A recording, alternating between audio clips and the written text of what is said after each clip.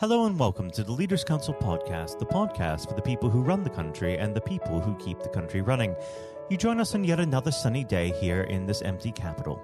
I'm Matthew O'Neill, and today, as always, we ensure that we have a variety of distinct perspectives on leadership.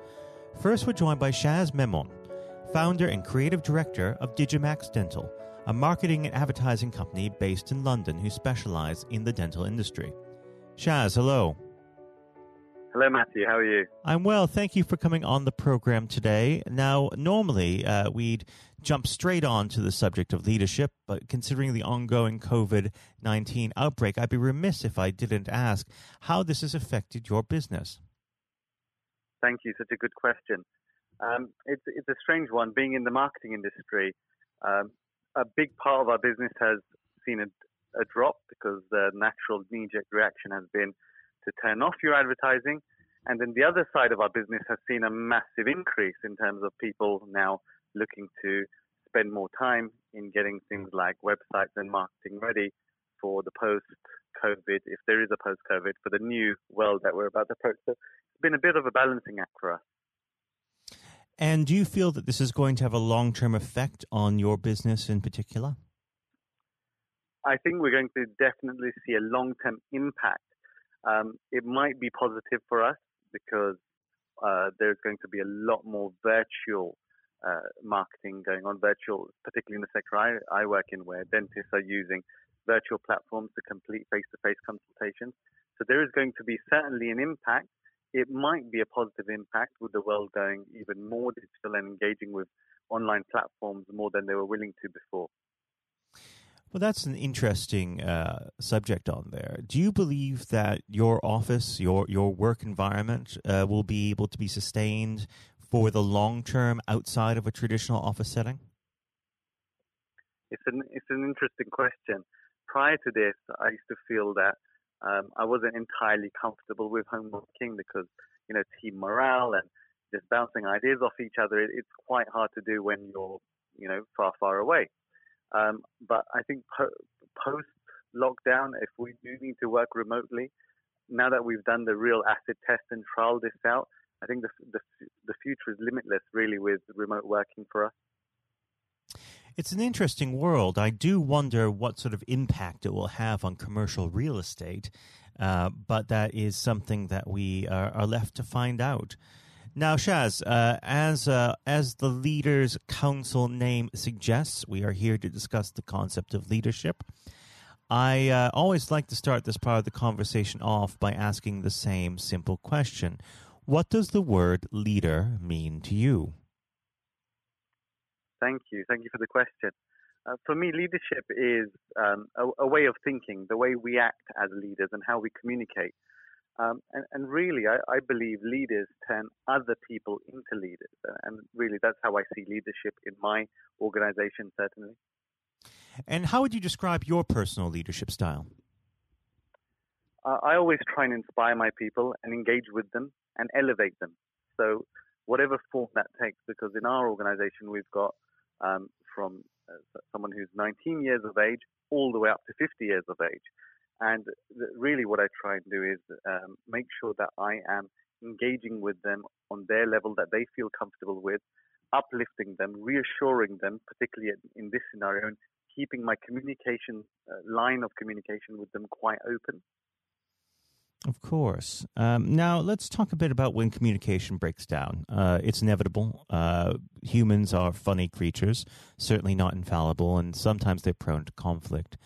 What is your method for resolving conflict? Wonderful question. So when conflict does arise, and it will arise, the more people that are in your organization, I think one thing I've learned over the years is as human beings, there's a deep, deep hunger to be understood. So even if you as a leader disagree with someone's view, we got to understand at every point that this person sitting opposite us, or now via Zoom, has a deep hunger to be understood. So my focus is always in understanding this person, whether I agree or not. And if you show that you've understood and you really understood whether you agree or not, that really opens up the door to a possibility of having a positive outcome. Because half the time, our approaches are reactive without the right training or experience. So what I try and do is not react, instead listen, really understand. So if I don't understand what someone has said, I ask them another question, which also tells them that this person is actually really interested in learning from me about how I see things. And then we look at resolution, which should really be a win-win for both. It's an interesting concept, isn't it? Reaction versus action. Let's go back to a time before you were fully formed in your management style. Let's go back to the beginning of your career when you first started off your working life. Did you have any particular influences on you, whether they be a set of circumstances or a particular role model who shaped and crystallized your view of leadership? Oh, what a fantastic example. So if I go right back to my early days where it was one or two employees, self-confidence wasn't the highest because you're still sort of in your infancy. And you tend to take things a lot more personally than you need to.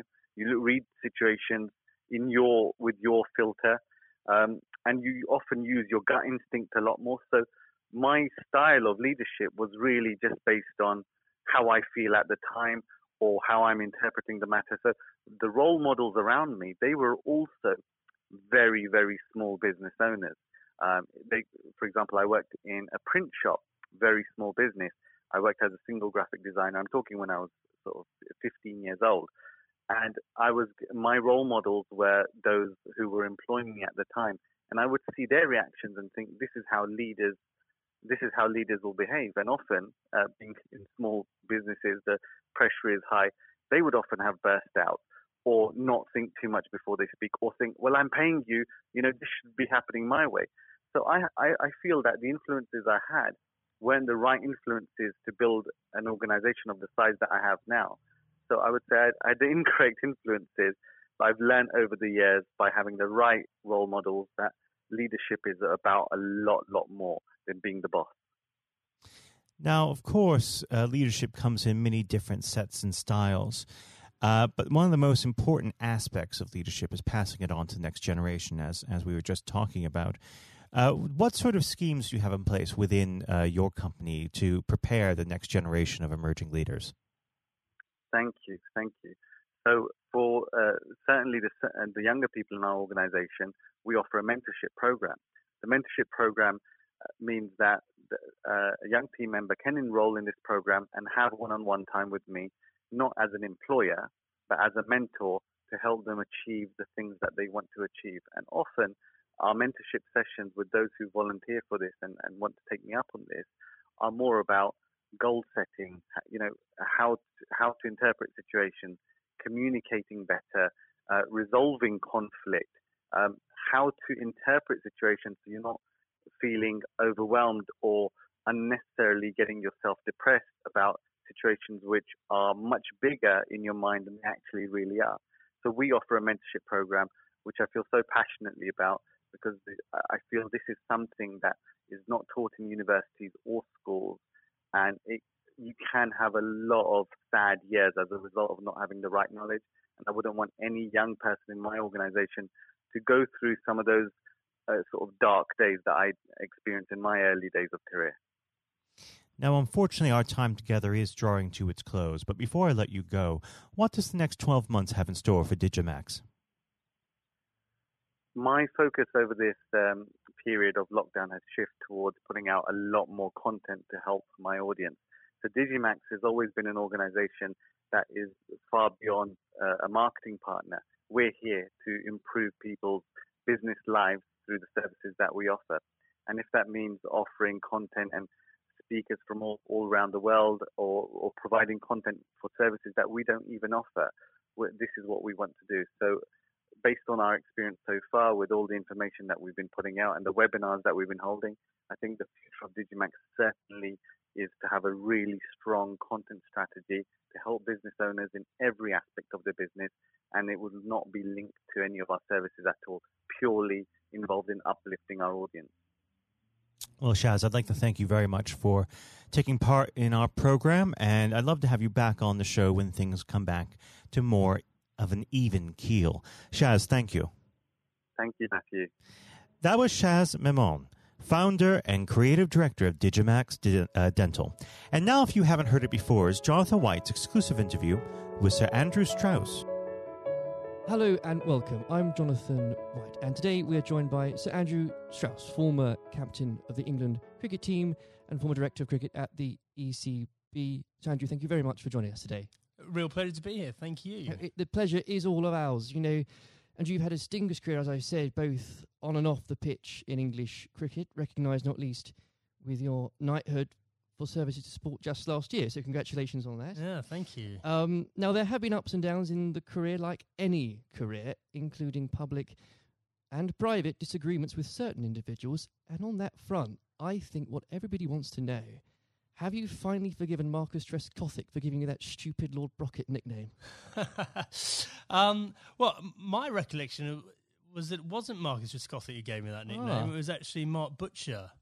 He's to blame. You know, I think there were a lot of people. It was the senior England teams at that time who wanted to sort of put me in my place and make sure that I didn't get above my station. So thankfully it didn't particularly stick other than within those group of players. And you really did try and get on their nerves by getting above your station because, of course, in your first outing, you went on to score 112. Now, am I right in saying this, perhaps, that you only got there because Michael Vaughan did himself an injury? Well, that was the reason I got on the pitch in the first place. Yeah, absolutely. I mean, you know, it's often sort of misunderstood or misjudged the role that luck plays in an international cricket or sporting career, full stop. And, you know, I was waiting patiently in the wings for an opportunity, and it didn't really seem like an opportunity was going to come along. And then, you know, I've only got injured in the nets, and there was my chance, and I had to kind of grab it with both hands if I could. And you certainly did. What was it like then to see your name being put up on the Lord's Honour Board after your first appearance? Yeah, look, I'd just been transported to a completely different world almost. I was a Middlesex player, I was captain of Middlesex, all my focus was on helping Middlesex sort of win the championship and whatever. And then a week later, I've scored a test century, which is something I'd always dreamed out, you know, literally all my life. And then the thought of doing it at Lord's in your first test match. I mean, it was literally the dream. So, and then suddenly I started thinking, wow, hold on, potentially I've got a whole England career ahead of me and everything that entails. So it was a real shock to the system. But I suppose what I was grateful for was that I was relatively old, probably not the right way of putting it, but I was 27 years of age. I was pretty comfortable with my own game. And I was also, I think, mature enough to understand that this was a great opportunity for me, but not to get carried away with it, which is unfortunately what happens with a lot of younger players. Without a doubt. And I think in those early years of your career, it's so important, I think you'd agree, especially when you're learning from other more experienced people. And this can be true of any field, whether it's sports or politics or business, to have somebody there that you can rely on or look up to for guidance. In those early days, was there somebody that you could say to this day that, thank goodness they were there for you? Well, I think in preparing me for international cricket, Justin Langer was a massive source of advice for me. So he was captain of Middlesex a couple of years beforehand and really helped me understand what I needed to do to get there. But then I think on a day-to-day basis, my wife Ruth played a huge role, you know, just in terms of, because I think there is that real danger that you get carried away with it and you think international sport in that goldfish bowl that, you know, you're more important than you were previously, or that whole world is the real world. And obviously all we know is that the real world, nothing's changed other than other people's perception of you. And you need that grounding. And again, that can be true of so many different areas of life. I think so, yeah. I mean, very easy to get caught up in it and end up doing different things, being with different people, sort of trying to enjoy everything that goes with international cricket rather than focusing on the actual international cricket. And itself. In those early days, Andrew, there were lots of examples where you could have got carried away because that team accomplished so much. I think for a lot of people, the 2005 Ashes series is one of the greatest sporting moments of this country's history. Now, we could chat for hours about that, but I know I wouldn't be allowed to, and you've got other places to be, so we can't do that. But if I may, I would love to ask what your highlight was personally for that, but perhaps more importantly, as a team, how were you able as a group to deal with the pressure no doubt you were feeling? Yeah, well, the pressure is like nothing else that I experienced before or after, because, I think it's easy to forget how much of a holy grail the Ashes was back then. We hadn't won it for so long, and it seemed like we'd come up against these invincible Australian teams year after year. So, the closer we got to it, the harder it became. I remember Ashley Giles walking into the dressing room for I think it was in the final day of the series, and I looked at him and he looked absolutely terrible, like just white of a sheet, grey. He looked like he'd aged about 5 years. I went, God, Charlie, you're not looking too good. And he went, yeah, it's not surprising. I haven't slept for 8 weeks. And I went, well, join the club. And I think we'd all been sort of living this behind our own closed doors. And it's just an extraordinary thing. And without doubt, the highlight was, number one, drawing that game at the Oval to make sure we won the Ashes, but also the day after, that open-top bus parade around London, and to understand that we'd broken out of the cricket bubble, that they're just general sports fans or just people that were interested in seeing England win at something were all engaged and completely besotted by the whole thing. I think that's such a key point, because there were so many people back in 2005 that may have not even given cricket a second glance, and it put a whole new generation, especially of children, school kids, into loving that sport. And so beyond the actual competition itself, what a fantastic thing to be able to say was accomplished for absolutely. Everything you say there is absolutely right. Like we just sort of opened the doors of cricket to a whole new generation. But probably more importantly, it was the one and only time in my life that I got papped outside a nightclub that night when we were celebrating. I felt like I'd really arrived as a celebrity. Yes. It only happened for that one night, unfortunately. But I did ask for a highlight, and if you didn't perhaps give a specific one on the pitch, so I would suggest perhaps that catch at Trent Bridge. No. I mean, the catch at Trent Bridge was, you see a ball, you stick out your hand and it goes in. I think my personal highlight was I scored 100 in that fifth test match under real pressure. And that was one that, that wasn't a moment. That was a number of hours, and I had to dig pretty deep to do that. Now, obviously, not that long later, and you were lucky enough and the privilege, I'm sure, no doubt, to serve as captain. And whether you like it or not, you become the focal point of criticism. You were looked on, up to, and relied upon to be strong, especially when the going gets tough. You become a leader in many senses of the word. During your time as captain, what qualities does one require to fulfill that role? Well, a fair amount of resilience for starters. You're absolutely right. I remember when I got the role, it did feel like the biggest sort of poison chalice of all time, and sort of a litany of England captains had sort of been churned up by the job prior to me taking over. So there was that sort of realization this is going to be a tough thing to do, and you're going to have to dig pretty deep. But I think actually the most important thing was sort of just pushing all that noise to one side and just clarifying, okay, if I'm going to do this job, what is it that we really want to achieve out of this? And so suddenly that becomes a bit more exciting and a bit more enticing, the idea of, well, we can do something that's never been done before here, and I've got the opportunity to play my part in that. So, I think that was a big part of it for me. I think a lot of those qualities around leadership, I don't think you have them until you're in that situation. Absolutely. And it's very hard to prepare yourself properly for those sort of situations.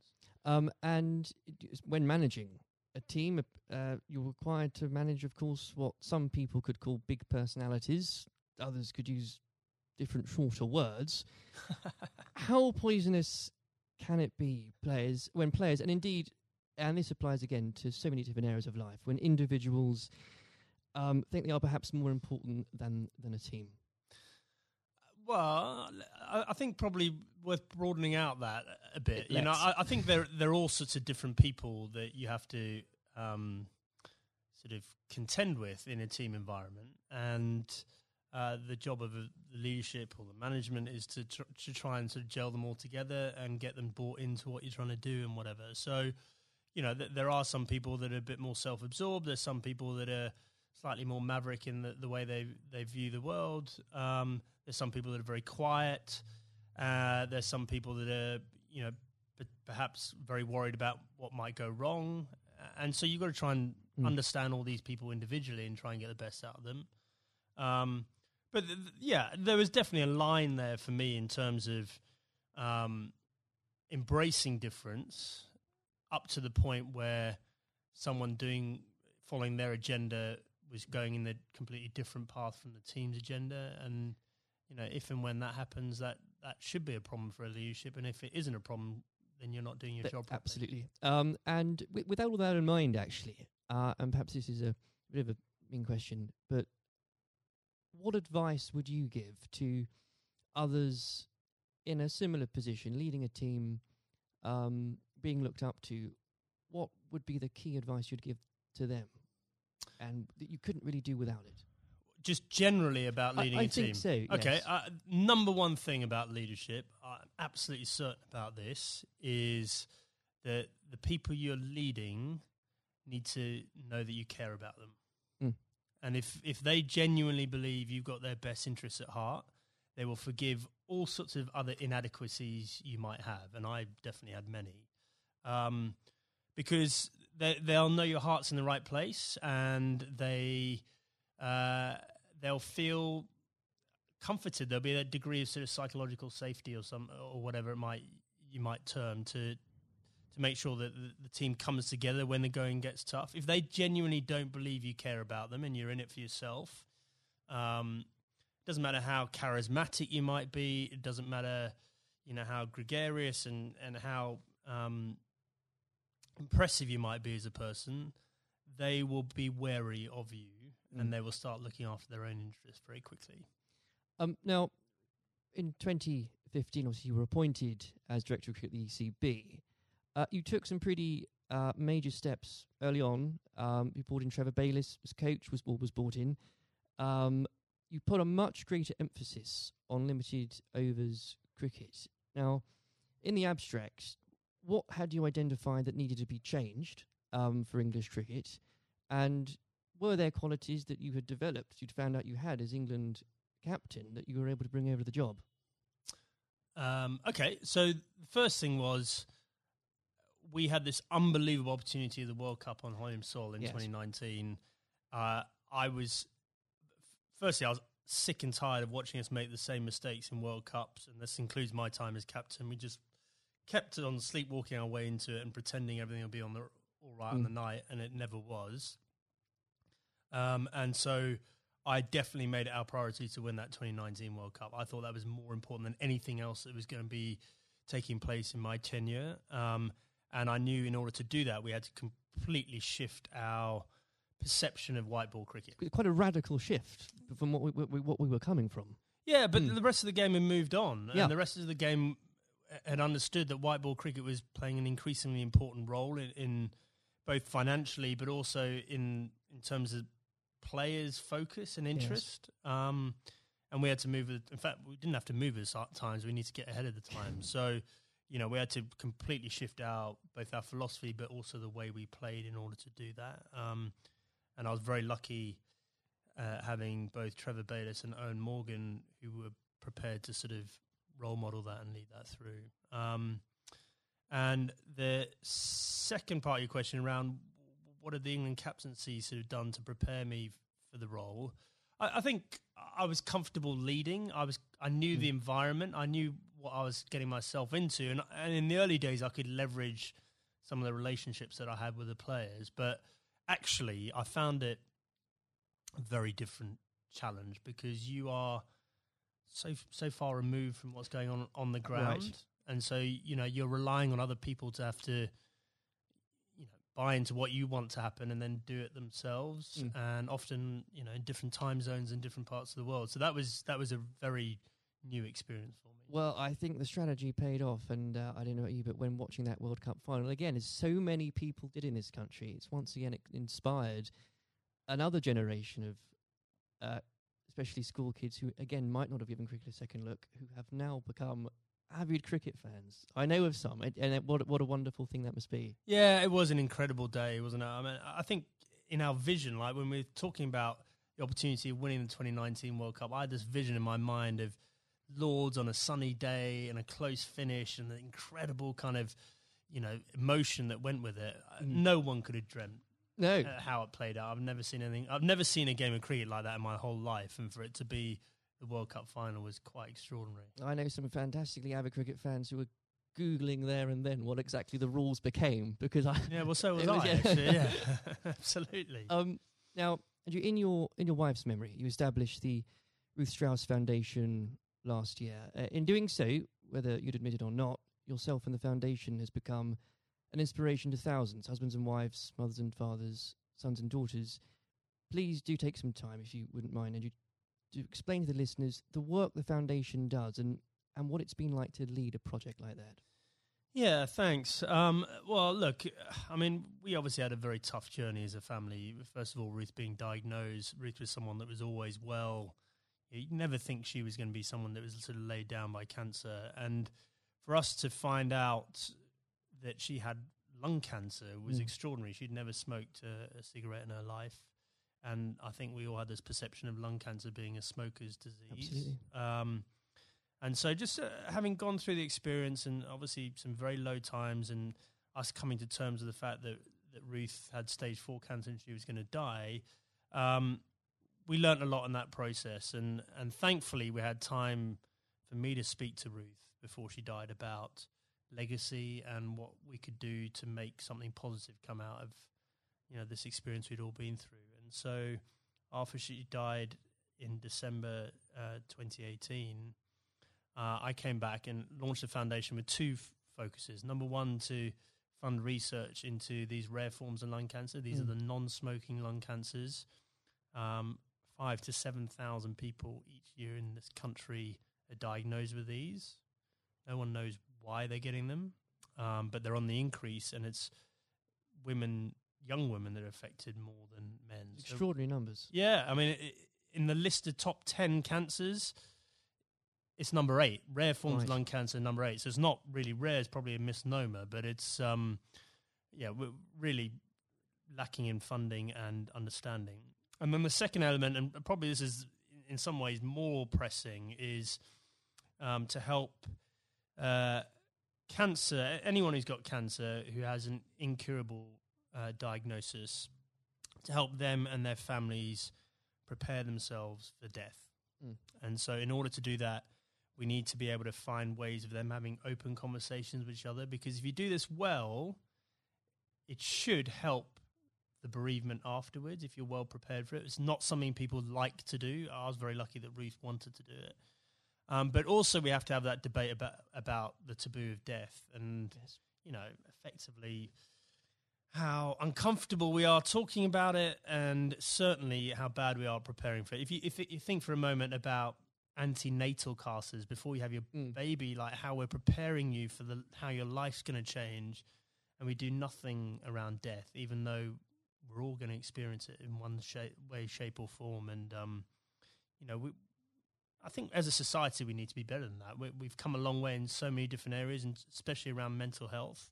And we can do better about death. There's no doubt about it. Well, I think if the foundation is leading the way in breaking taboos on that front, because they need to be broken. I know the foundation is going out some events later this year. So if you could tell us about some of those, that would be. Yeah. So we've got a couple of big ones coming up. So the Westminster Mile, which is a very inclusive. If you're think about a marathon, but just think about just doing a mile of a marathon rather than 26. Sounds ideal. So we've got grandparents, we've got little kids, we've got people pushing prams, so that we're going to get as many people as possible to play their part in that and raise some funds. We've got the Red for Ruth Day at Lords again, so that was an incredible day for us last year. Whether you were there or not, especially if you were there, I mean to say, but whether it was the photos in the papers the next day, what an I think it was the 15th of April, wasn't it? What an extraordinary day, and what an overwhelming day that must have been for you. Yeah, absolutely. Well, I mean, an Ashes Test match is a big day anyway, and then for us to have that extra element of the Red for Ruth Day, and to see the wave of support. It was just myself and the boys were incredibly profoundly affected by that in a good way. We felt so much love and support there. And then the foundation is directly benefited hugely by the funds raised. And we want to take it up a gear this year and make it more of a community thing, not just the day at Lord's. I even saw some of the stuffiest members of the MCC, Andrew, wearing red. So what an extraordinary thing. Yeah, well, a lot of them wear red trousers anyway, I think. But no, absolutely. They were right behind us. And, we really want that to be something that's embedded in the English summer, just like the McGrath Foundation Days in Sydney in Australia. Well, it's been a complete inspiration, and I very much hope we can talk about that perhaps late in a few months as well. Absolutely. Before we go, as I'm conscious of the time, it's also an exciting year for domestic cricket, not least because of the introduction of the 100, not without its critics, I should. Andrew, I know you're a big proponent of it. The Blast has clearly shown that the short form of the game has brought cricket to a new and growing audience, exciting games. What do you say to those that ask, why do we need the 100 as well? So the 100 is the most important step forward in domestic cricket in this country ever.